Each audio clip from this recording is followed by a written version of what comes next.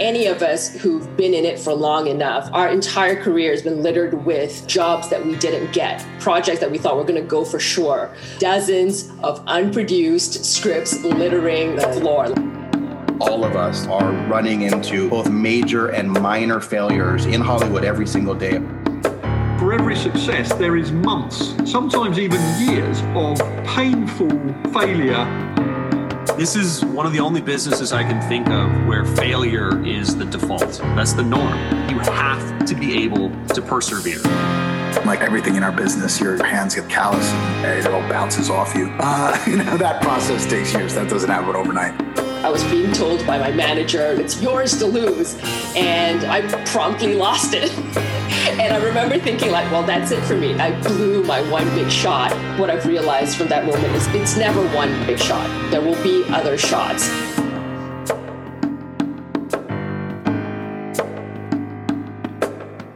Welcome back to Screaming into the Hollywood Abyss, a podcast about rejection, failure, and adversity in the entertainment industry.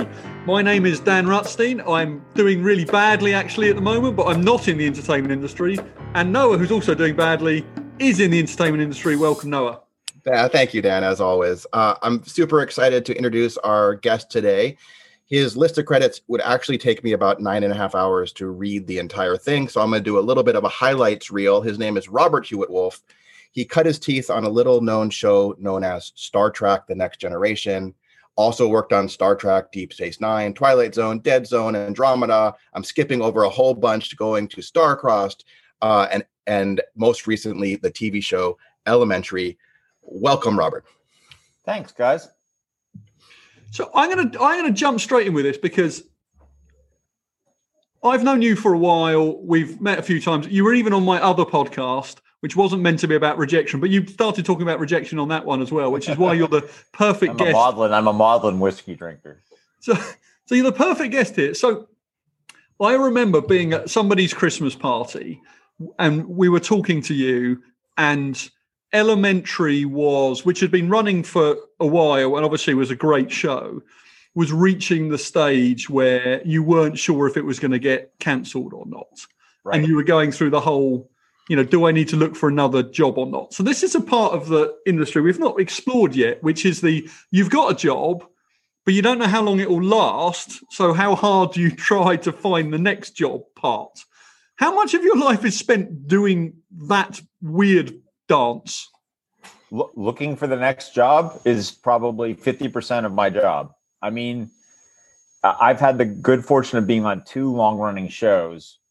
The first one, Deep Space Nine, I really didn't have to worry too much. I mean, I was out trying to pitch some features or sell some feature films, and that sort of thing. But that when you're on Star Trek, it's a special thing, especially back then. You kind of knew it was going to be a 7-year gig if you wanted it to be. So I didn't really have to worry about that. With Elementary, it was a network show that was pretty successful and did well for CBS, but I think it was a little bit on the bubble, especially towards the end. So it really looked like we were going to be done after 6 seasons. So I was really starting to look after 6 seasons. And then we got a 7-season parachuted in. We actually did a series finale as the end of season 6. And then, wait, no, we want more. So we sort of unwound some of the finale elements. And we did a 7th season with another finale. But yes, between season 6 and 7, I was definitely looking for work because I thought, that was going to be it. And then a lot of the other shows I've been on, a lot of them have been 1-year runs or short runs, or I've been on it just for a short time between other gigs. So you're always doing that. And then obviously anytime I don't have a job, I'm out running around pitching and looking for work and all that other kind of stuff. It's not really 50%, but it's a giant amount of my time right now, or a big part of my focus right now. There's no job security, if you want to scream into the Hollywood abyss, we could scream that, where's my job security? There's no job security. The abyss screams back. You knew what you're getting in for. I do want to say that it's really rare, as a TV writer in general, and with the guests we've interviewed, you've been on a number of shows that have run for a while, and to have actually that security between the hiatuses of like, I'm coming back, I don't need to develop a new show now. I can just focus on this show for a bit. And then there's definitely been times, it looks like in your career, where you are going from show to show to show to show. Yeah. It's sort of in all of that, do you have a sort of a rejection or tragedy story that sort of jumps out at you in these middle years where you're kind of going from project to project, where it still breaks your heart to think about a little? I mean, I've had, since I have a long list of credits, I think what's important for people to understand is that for every job you get, there's like 6 to 10 jobs you go out for, maybe more, I probably get like 8 to 10 rejections a year. So there's probably a couple hundred that we could go through. I mean, the upside is obviously, when you get them, that's great. And I've definitely had the blessing of having had, we call it a hiatus between seasons, where you don't work, or you work a little tiny bit, and you're coming back to the show. And whenever you know that you can come back, that's a whole different thing. That's like a much better thing to know you're coming back, because then you can go on vacation, and it's like a real vacation, and you're not like looking for work. So that's a great and rare thing. Let's see. What are some? I mean, there's been plenty of. Well, let me make it easy for you. Lord of the Rings. Yes. That is one of the many things I have pitched on. Yes, that was a thing that happened. I think this is either the same or a different Christmas party I met you at. You showed me, and again, for someone outside the industry, I found this extraordinary. You showed me the most extraordinary, not the whole pitch book, but you showed me some illustrations and so on that you were putting together as part of your sort of Lord of the Rings pitch. And you told me a story which I think I would have bought, but I don't think I was in charge of the budget. But that one, you've obviously worked on some serious franchises like Star Trek, but there's Lord of the Rings. Maybe it's because there was so much money and excitement about it, but that was a big thing everyone was talking about, and you were close. Tell me the excitement about getting close, and then the other side of it when you come second. Or third. I don't know, somewhere in there. No, it was great. I think that they had a pretty big cattle call for that. So I think a lot of people pitched. I think I'm not a rarity in the group of writers who have TV, fantasy and science fiction credits, in that I was invited to pitch, which was terrific and very complimentary. And so I put together that pitch that you saw. I won't go into the details of the pitch, because who knows, they may do another series. But I was really excited by it, and as Dan said, I put together a very detailed pitch pack, which I don't always do. But for this, I felt like it was really important to set people in the world, understand the characters I was talking about. And it was a complicated structure because it was sort of like in Game of Thrones. It was 3 different intersecting stories all set in sort of the same time period. So you had basically 3 story threads that would sort of crisscross each other over the course of the theoretically 5 years of the show. So I worked it all up. I was super excited. I went into Amazon and I pitched to some great executives, and I had my little comic book basically of characters and stuff. And I pitched the whole thing out, and it went great. I mean, you can't always tell when something goes well, but in this case, I knew it was going really, really well. They were very excited. And so I laid out the whole thing, my whole plan. I even talked a little bit about the obvious way to go, which I think a few other people pitched. There was one obvious way to go based on the material they owned, which is sort of like Strider the early years. And I said why I didn't want to do Strider the early years. And look, we P.S. Amazon, if you're listening to this and you want to do Strider the early years, I'm still, but that wasn't my first instinct. So I pitched this whole thing out, and I got a call back. I listened to pump myself up beforehand. I listened to like the Battle of Evermore or something like that in the parking lot. And then I pitched this whole thing, and it went great. And then I got a call that I had blown them away. I mean, those were the actual words. And I was so ecstatic because, I mean, this is these big franchises, to be able to create a show in one of these big IPs is a rare and wonderful thing, And so I was super excited, but there was some they were having a little bit of an exec shuffle there. They got new people in. The people that I pitched to stayed, but some of the people above them changed. And then, I was supposed to come back in and pitch to the new people, and that never happened. I was told I was like in the final group, and then they bought the second age thing that they're doing. And I don't, sometimes I say like showbiz is like a giant black box with a little ticker tape that spits out answers and results. And you look at them and you're like, okay, that's what the network said. But you have no idea what's going on in the box, like why they make the decisions that they do. It sounds like the new one is going to be great. I mean, like the premise is great. It's one of the things I actually thought about. Again, they have a certain amount of material they have access to, and some stuff goes off limits. And so when you look at the material, there's a few natural ways to go. I did not go the way they're going, which is sort of second age Sauron, Numenor, and all that stuff. But it could be great. Anyway, I was crushed. I mean, I was very disappointed. But it's sort of like the normal disappointment amped up a little bit because of how much I wanted it and how excited I was when I thought I had a legit shot at it. I think if I'd been turned down at the moment, I would have been sad, but it was a little harder having heard that I might be in that last group and then never really getting to even get to pitch it a second time, and hear that they went a different way. It's a crazy showbiz, man.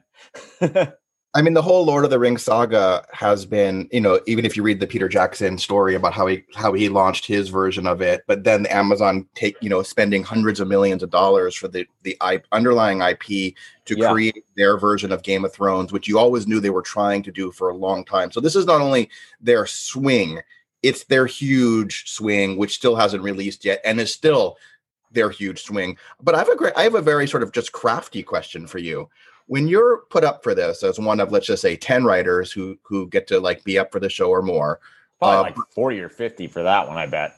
Do they just say, your agent says, hey, do you want to pitch on Lord of the Rings? You maybe have a meeting with them where they say, this is what's off limits. But do they just say, be creative, read the book, come at us with your own, or do they have like these like a 5-page guide of like nothing? No. What they had was, in this case, and this is true a lot of the time, but in this case, they were like, this is the IP. We bought this, but really what we're looking at is the appendices. Like that was sort of like, the appendices at the end of The Return of the King. And so I reread the appendices at the end I read the whole trilogy again, just to, get it all in my head and get the voices and sort of the approach to storytelling in my head. But no, sometimes it's very specific. It's like, we want to do this, but this specific part of this specific story, or this specific piece of IP. But a lot of times it's much more open-ended, and this was much more open-ended. It was like, here's 6,000 years of Middle Earth history. Tell us a story, right? Set in there somewhere. And like I said, I think there were like, to me, there was one obvious way to go, which is not the way they went, to their credit, and then there was 2 or 3 other sort of rich veins to mine. And what I did was actually combine a couple of the rich veins, and what they did was really go for the second age story, which, like I said, makes a lot of sense. Question about the about how it happened. So we've had people come on here and say, I was in a room and somebody fell asleep. I think that's happened to Noah. People have said, well read, which isn't great. When you're told that you've blown them away, which obviously I assume is something that doesn't happen very often, are you old enough and wise enough to know that still doesn't mean anything? Or were you was there the child inside you is like, oh, right, well, maybe I am going to win this one? Like, that's quite a serious thing to say about something you end up not buying. So how do you process something so overwhelmingly with that positive? one, I think I let myself celebrate more than I normally would. I mean, my very first experience with nearly selling something in Hollywood was nearly selling something. I had a feature film that back in the day, Carolco was interested in buying. Carolco, however they pronounce it, and they made me an offer on it. Would have been my first big sale. This was before Next Generation.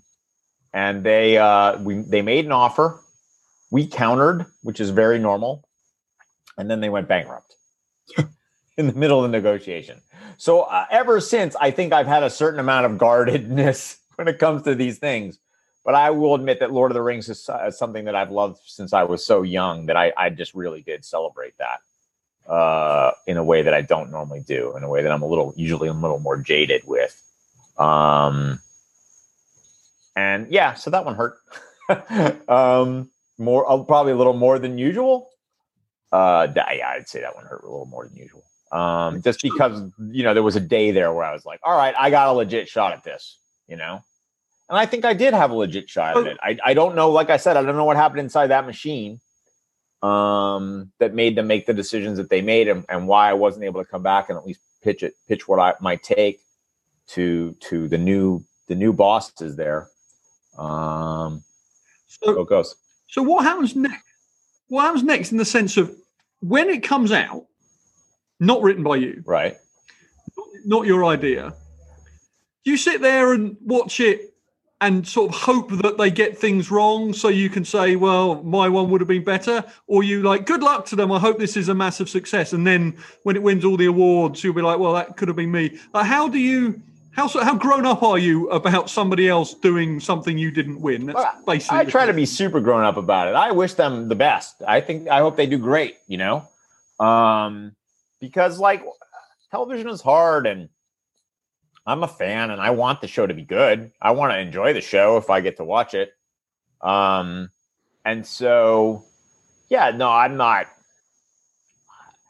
If I carry myself around like, sour grapes saying everything that I didn't get, there's a lot of television that I really love that I wouldn't be able to watch. So, no, I wish them the best. I mean, I think it's a great property. I think it's an interesting approach.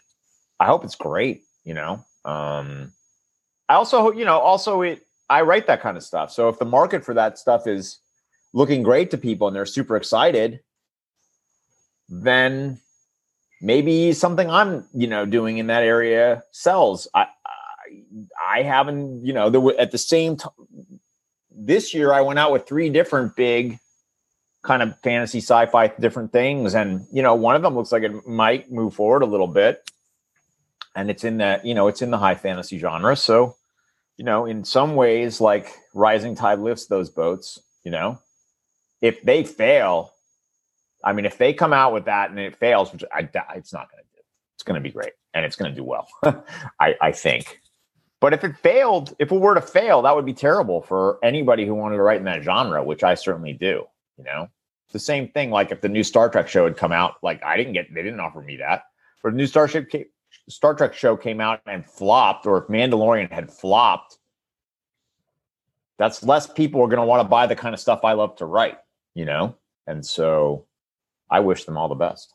You hear things in Hollywood. You start to hear rumors about different shows, and that they've kept that rumor mill super clamped down on the Star Trek world. I mean, Star Trek on the Game of Thrones, Lord of the Rings, on the Lord of the Rings series that the Game of Thrones series. They finally announced what the heck it was going to be, just like last week.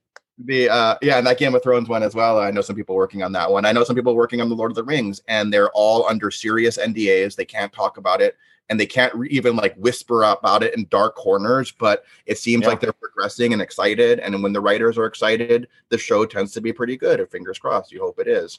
Yeah. Can we talk a little bit about Andromeda? So you went as sure. I didn't mention that you were the creator of or developed this show Andromeda along with Gene Roddenberry, the creator of Star Trek, and you were in the Star Trek universe for so many years, and then you get this offer to create a show in that universe that did quite well. And can you run? It didn't seem like you were on it for the full time, but you launched it. And can we talk a little bit about that? Sure. I mean, I actually quote the "when you stare into the abyss" line. It is in there somewhere, I think. I think it's episode 8 or 9.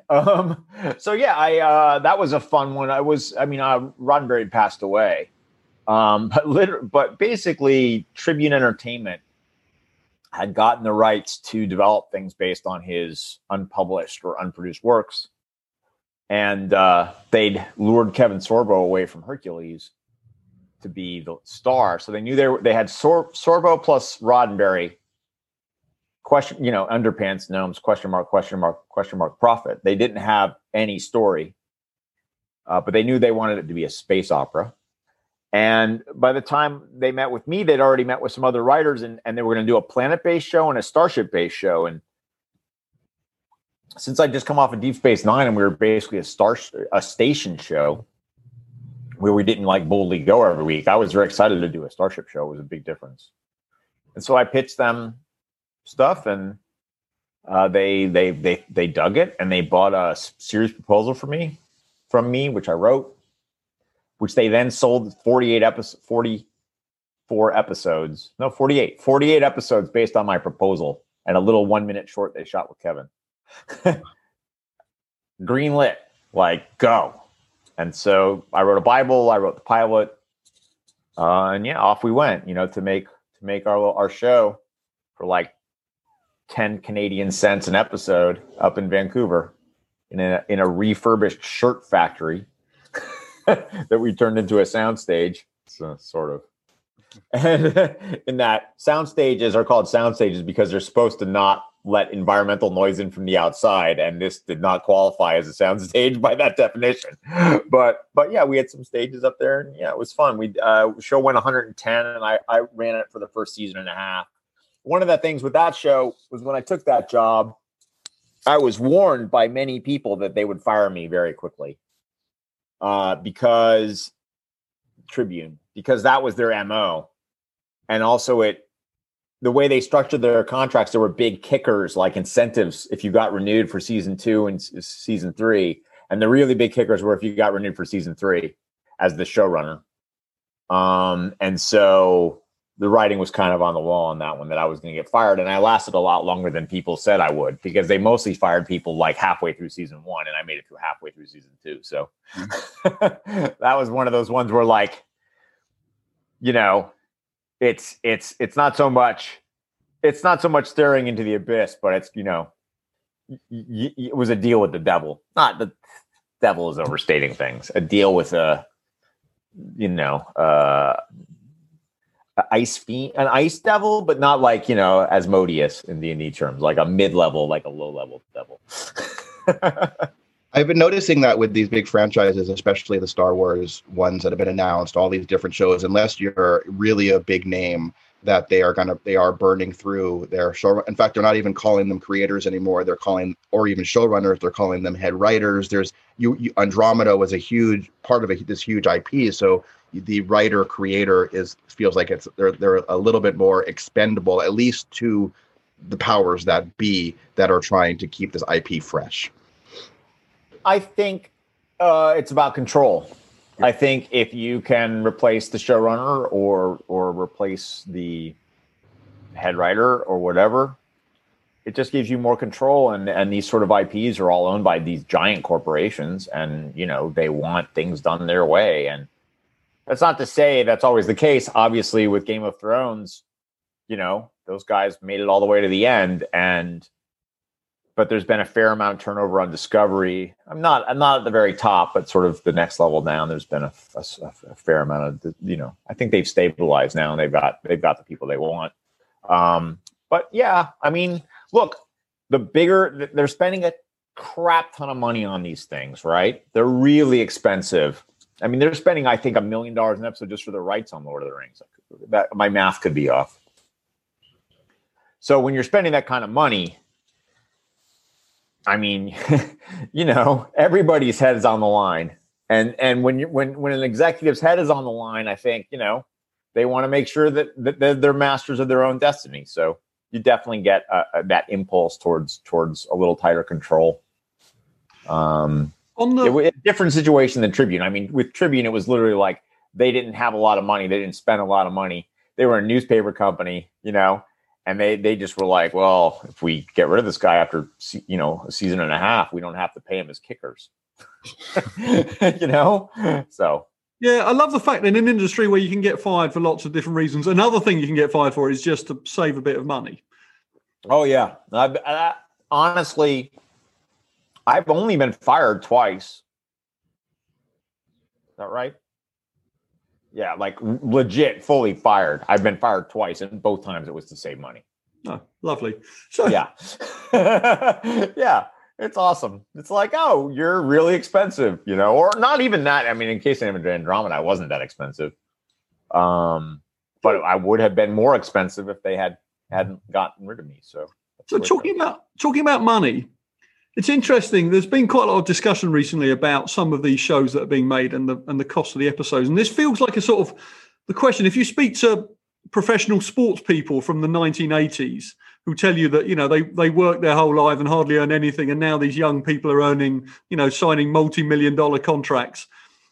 When you made your show, your budget, you joked what the budget was, but if you look at shows like The Mandalorian now, they've got so much per episode. Is there a part of you sort of wishes that you were not born in a different generation, but you were working on a show, with ideas like you had for Andromeda that you were never really able to do the same sorts of things with, and what you could have done with them if somebody had given you the unlimited cash pile that people are getting now?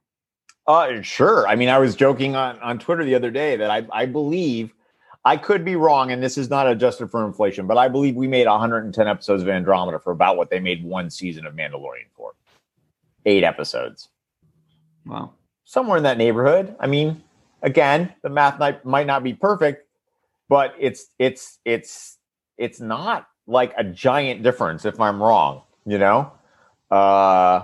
and that's not adjusted for inflation. And we were like shooting in Canada and we were getting all kinds of rebates and all that other stuff. But we made Andromeda for like $1.1 or $2 million an episode. We made 110 of them. That's $120 million. And if they're spending $15 million on a Mandalorian per episode, then that's $120 million. Like, the math checks out, right? So yeah, there's a little bit of. I mean, look, on Deep Space Nine had all the money in the world. Not that we had an unlimited budget, but we had enough money to do whatever we needed to do, and that was also true with Elementary. So it's not like I've been on a bunch of shows where I was starving for money, but certainly Andromeda was the one was the leanest of all of them, and a lot of the money was like going to rights and to Kevin and stuff like that. So by the time we got to production, we had like 2 nickels to rub together. It was pretty, the money on that show was really tight. And it shows. Like if you watch that show today, you're like, wow, these sets are not great. It was like, yeah, you know what? If we'd had like $10,000 more for construction per episode, or $20,000 or $30,000 more for construction per episode, and if we'd had been able to amort a $5 million set instead of a $500,000 of sets, the show would look a lot better. So that's the way it goes. When you're writing, when you're in the room and you're sort of getting close to shooting, is there a bit where you're like, right, we'll have to take out this scene with the 4 aliens in elaborate costumes who get shot and this thing explodes, and we can only have 1 alien, 1 blaster? Like, how do you have to rewrite scenes to pare it down? I should have with Andromeda. Let's be honest. It was my first time running a show, and what I sold them was a full throttle, big budget space opera. And that's what they bought, and that's what they wanted. But then they didn't want to pay for it. So they didn't want scripts that didn't have those 4 aliens in the giant fight. And if you watch the first episode of Andromeda, there's literally like all these mercenaries who come on board, and they wanted aliens and stuff like that. So they're aliens, and they have prosthetics, and they have elaborate costumes, but none of it's good. Like, none of it's good.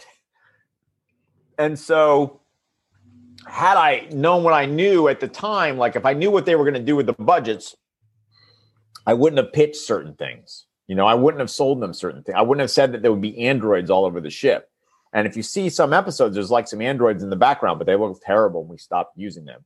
I wouldn't have pitched that there were as many aliens as there were. I certainly wouldn't have pitched that the aliens who founded the civilization were like centaurs, and then when we finally saw them, they didn't look good, It's just the way it was this disconnect between what they wanted, what their appetite was, and what they were willing to pay for. And they kind of wanted both. They didn't want it like, we want everything and here's no money to make it. And so, okay, you do it, right? And the result is it doesn't always look great.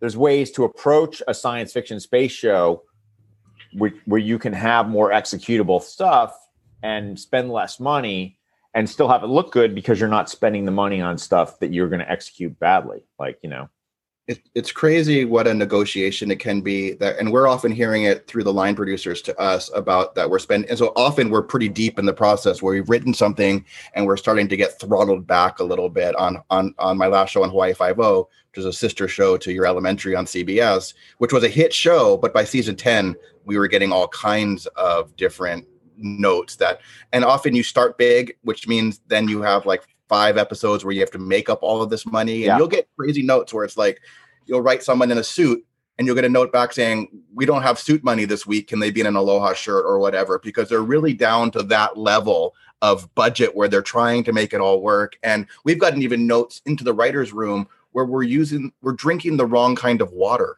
that is too expensive for the budget. Now, this is, I'm hoping, is a very different budget than what they're putting on screen, but they're watching everything to make sure that they can put as much on screen as possible, I'm guessing, or it's a bit of a mystery to me still sometimes.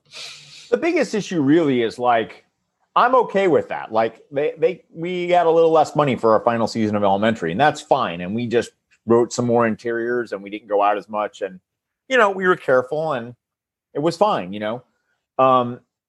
that's normal. Like it's normal to have certain cost constraints when you're making television. It's very rare you get a blank check to make whatever you're making. The only issue I ever have is when the appetite for what they want doesn't match the budget they're willing to spend, which is very rare, but that's what happened on Andromeda. It's like, if I cut the fight sequences with, 30 extras in a giant melee, they would be like, no, you got to put that back in. Well, I can't afford that. Well, no, figure it out, So we do it, and it would look like crap. or they'd all wear the same thing, and we'd have like 3 stuntmen, and then we'd keep rotating the stuntmen through and shooting them over and over and over again, And that was just the way that show was made. So I don't really have an issue when you're on a show like Elementary or Hawaii Five-0, and you've got a network like CBS and a studio like Warner Brothers and CBS in our case, and they're like, look, we have to save some money. So can we do one less exterior? That's cool. That's all fine, The problem is when you have people who say we have less money, but you still have to do the same number of exteriors, for example, or you still have to do a giant fight scene, 3 fight scenes an episode. Well, fight scenes are money. I used to, when I was on Andromeda, again, when 110 episodes, I cashed those checks. It was a lot of fun. But sometimes I was like, here's what you paid me for. Here's what you're paying for. Close-ups of Kevin Sorbo. That's the single biggest line item in your budget. That's what you can afford. Kevin Sorbo talking to people you can afford because you've already budgeted it. You're spending that money. Here's what you can't afford.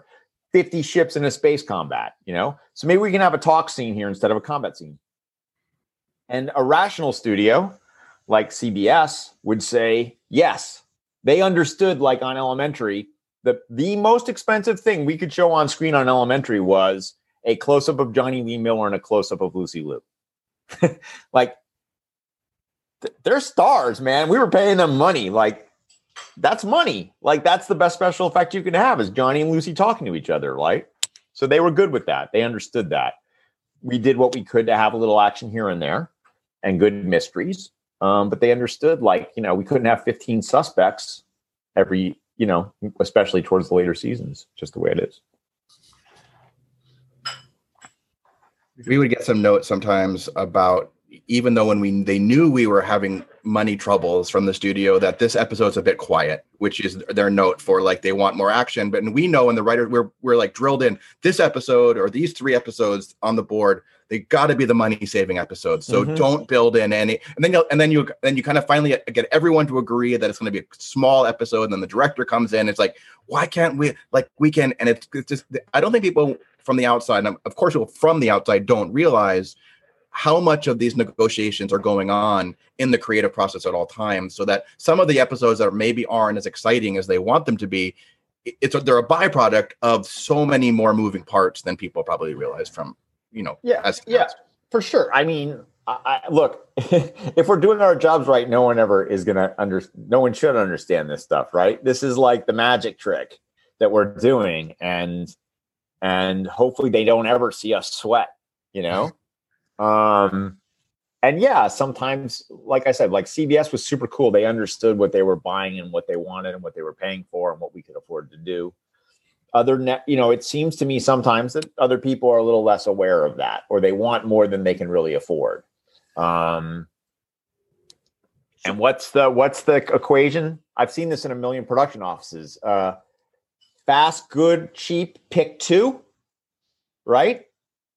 And so if they pick fast and cheap, or if they pick, good and fast, well, then it's not cheap, right? It's just the way it is. Like, that's the equation. And so when people are hip to that equation, it's great. It's all fine. Like, you can do a great television show for not a ton of money. If, Schitt's Creek, great show. Didn't cost a ton of money. They understood what that show was. They understood what they were doing, and they shot a great show, as long as everyone's on the same page. I'm sure, like, if you looked at Discovery versus Dark Matter, Dark Matter cost a lot less, but it's still a fun show because they sort of understood what they were doing and they understood the limitations of their budget and all that kind of stuff. So, talking of money, but in a slightly different way, when you first started this life that you've chosen, you had a sort of a budget and a runway that budget provided you, and that was going to be how you could work out whether you were going to make it or not.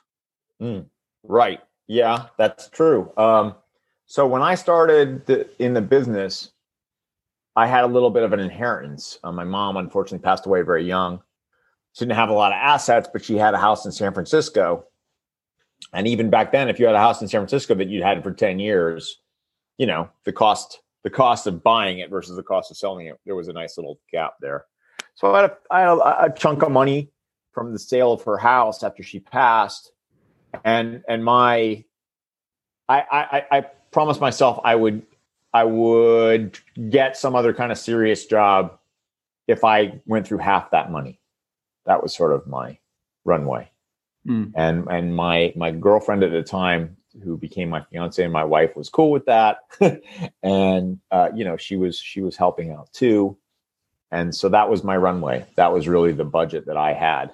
At the beginning of my career, that was a ticking clock on my efforts to be a writer. Was that. How close did you get? Pretty darn close. Pretty darn close. I mean, that first thing, when it didn't sell, that was a huge setback to me, because I was like 9 months to a year into that money, and I think I had about enough to live off of for about 2 years. And so I was looking really good for me there, and then it blew up. So that was a very nervous and stressful time. And then luckily the Next Generation sale came. I want to say it came like 6 months later. So I still had like 6 months of runway left when I finally got that gig. So it was, yeah. People from the outside don't realize probably how, when you sell a script or a feature or TV pilot, how long it takes to negotiate that deal, and many things can happen during the process. And so if you get really excited, you'll see all of us posting, I got an offer, I got this. And then it literally can take anywhere from 3 months to 8 months before that deal is written, and then anywhere, upwards of a year to get paid. And that the fastest way to get actual money in the bank is to get staffed, because you could not know the week before. And then even after that, it often takes 6 weeks to get paid, even when you're working on a staff, because of the way the accounting works. So don't go down to fumes is what the right. I mean, do not be down to zero, because you won't make it.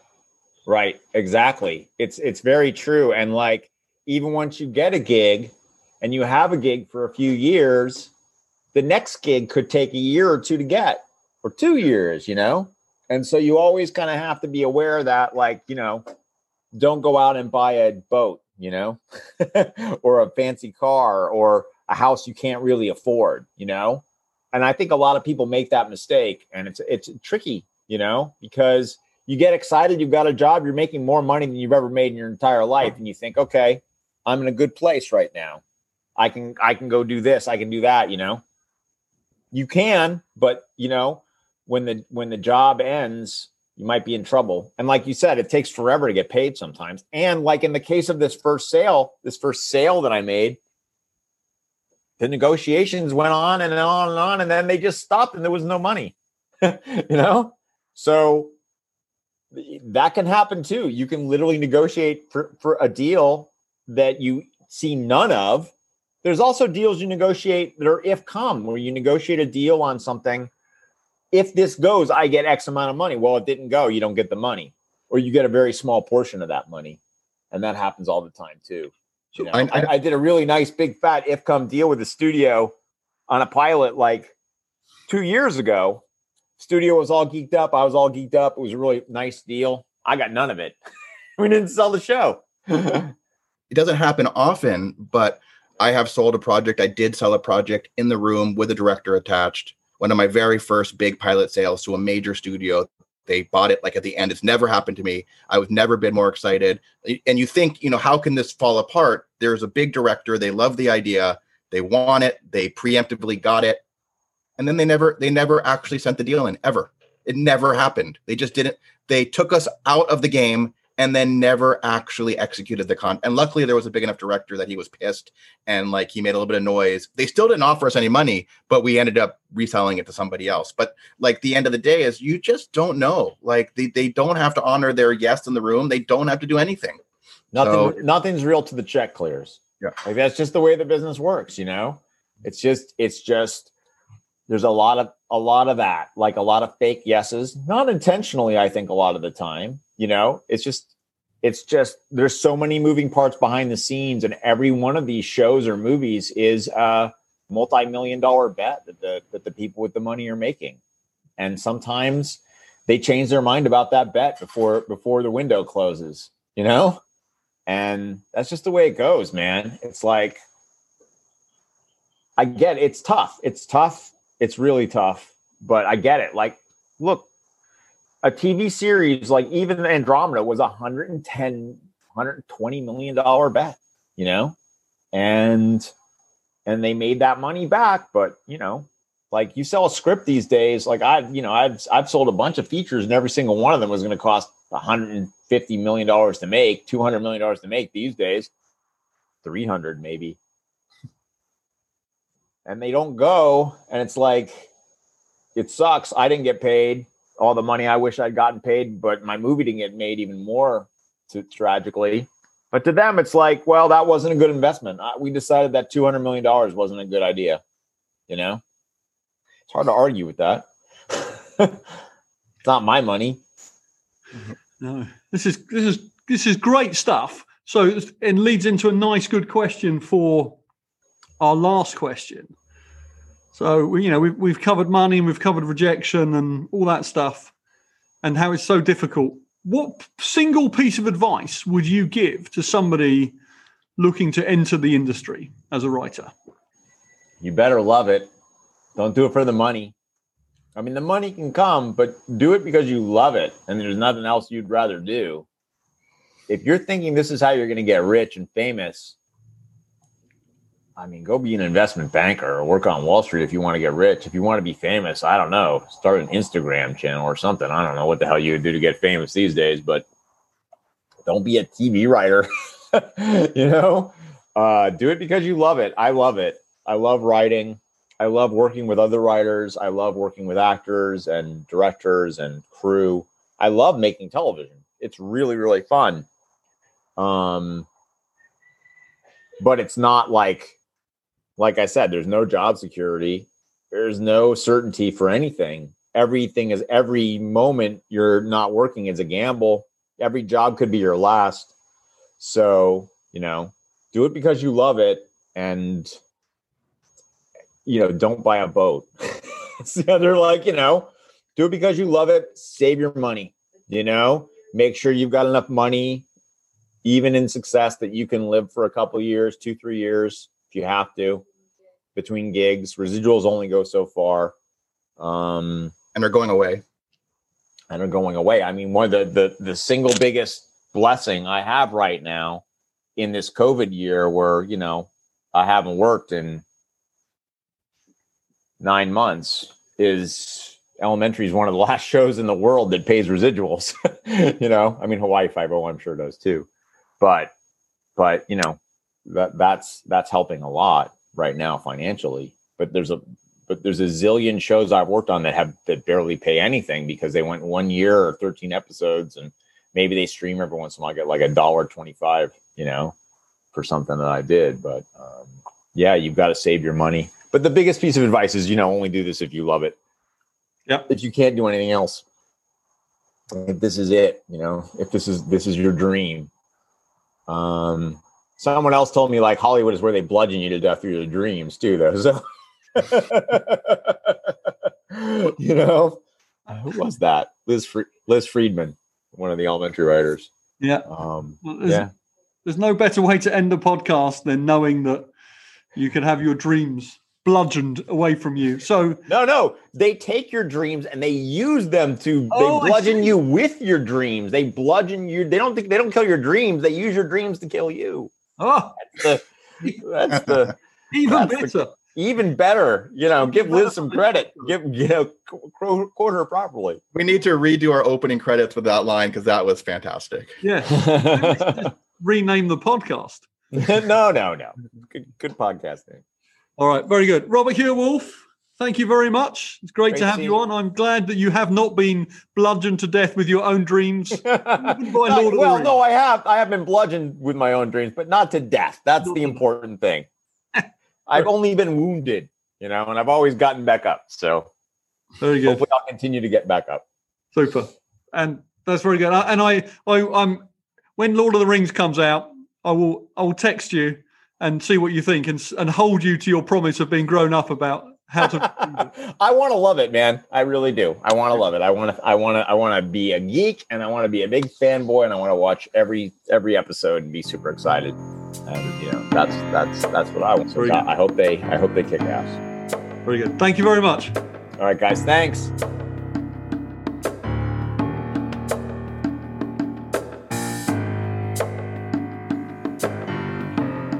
All right, that's a wrap on this episode. If you want to leave us any feedback, go to hollywoodabyss.com.